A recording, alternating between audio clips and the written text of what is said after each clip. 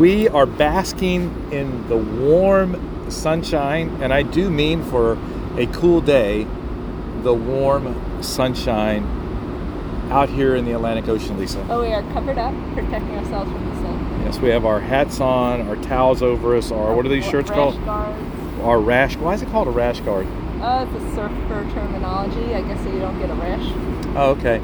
Well, in this case, we don't want to get sunburned. SPF. Exactly.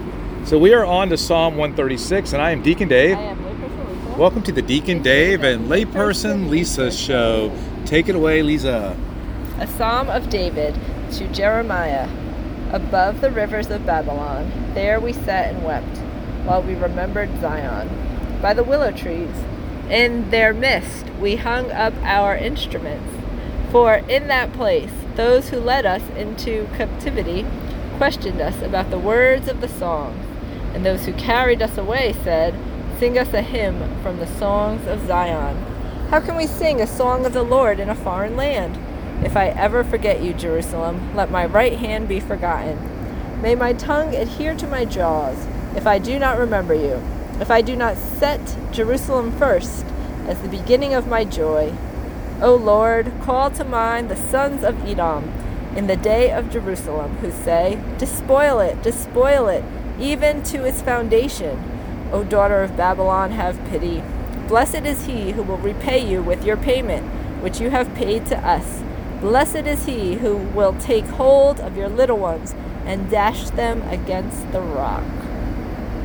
Well, what do you think, Deacon Dave? Actually, I thought it was longer than that. Yeah, it was only 9 verses. I thought you told me there were a couple that were long. Well, it's not this one, apparently. Okay, what jumped out to you, Lisa? Foreign land. Okay, that did jump out to me, actually. Yeah. What about foreign land jumped out at you that we can't speak in a foreign land? We live in a foreign land. Right, which is? The world.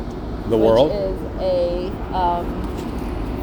a world that focuses on possession and pleasure and power versus living a Christ-centered life. So, can you define power, pleasure, and possessions for me? Yes. In the worldly context? Sure. So power is, an example would be someone who is like no holds bar in working up the corporate ladder, doing whatever it takes to gain more authority and more,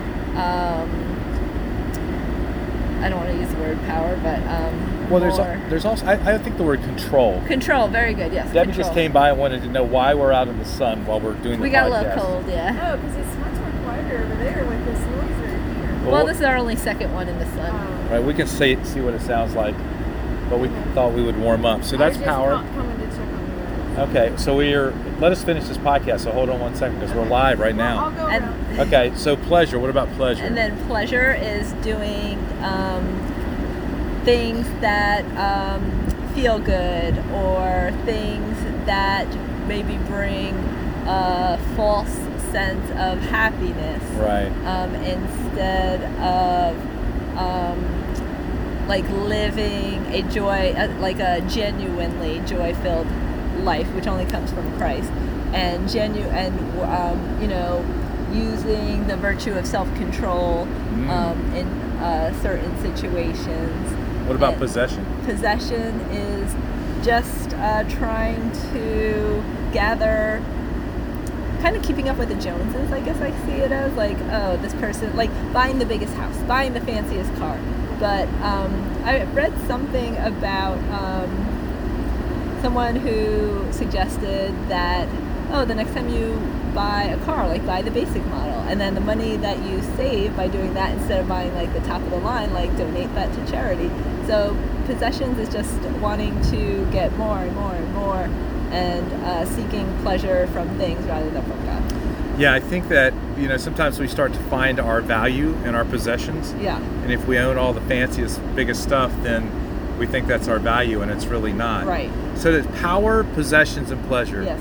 We think, Lisa, that we're consuming them, right? The reality of it is they are consuming us. Yes.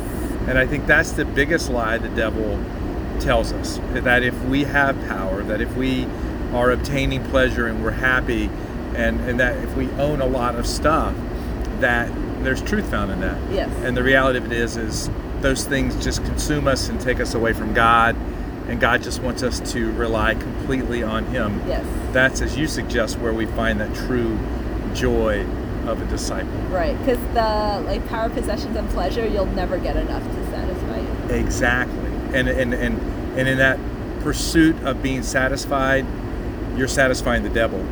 And, Yes. And you are being consumed by him. Yes, controlled by him. Yes. Right, because all of your focus is on everything else Right. except God. Right.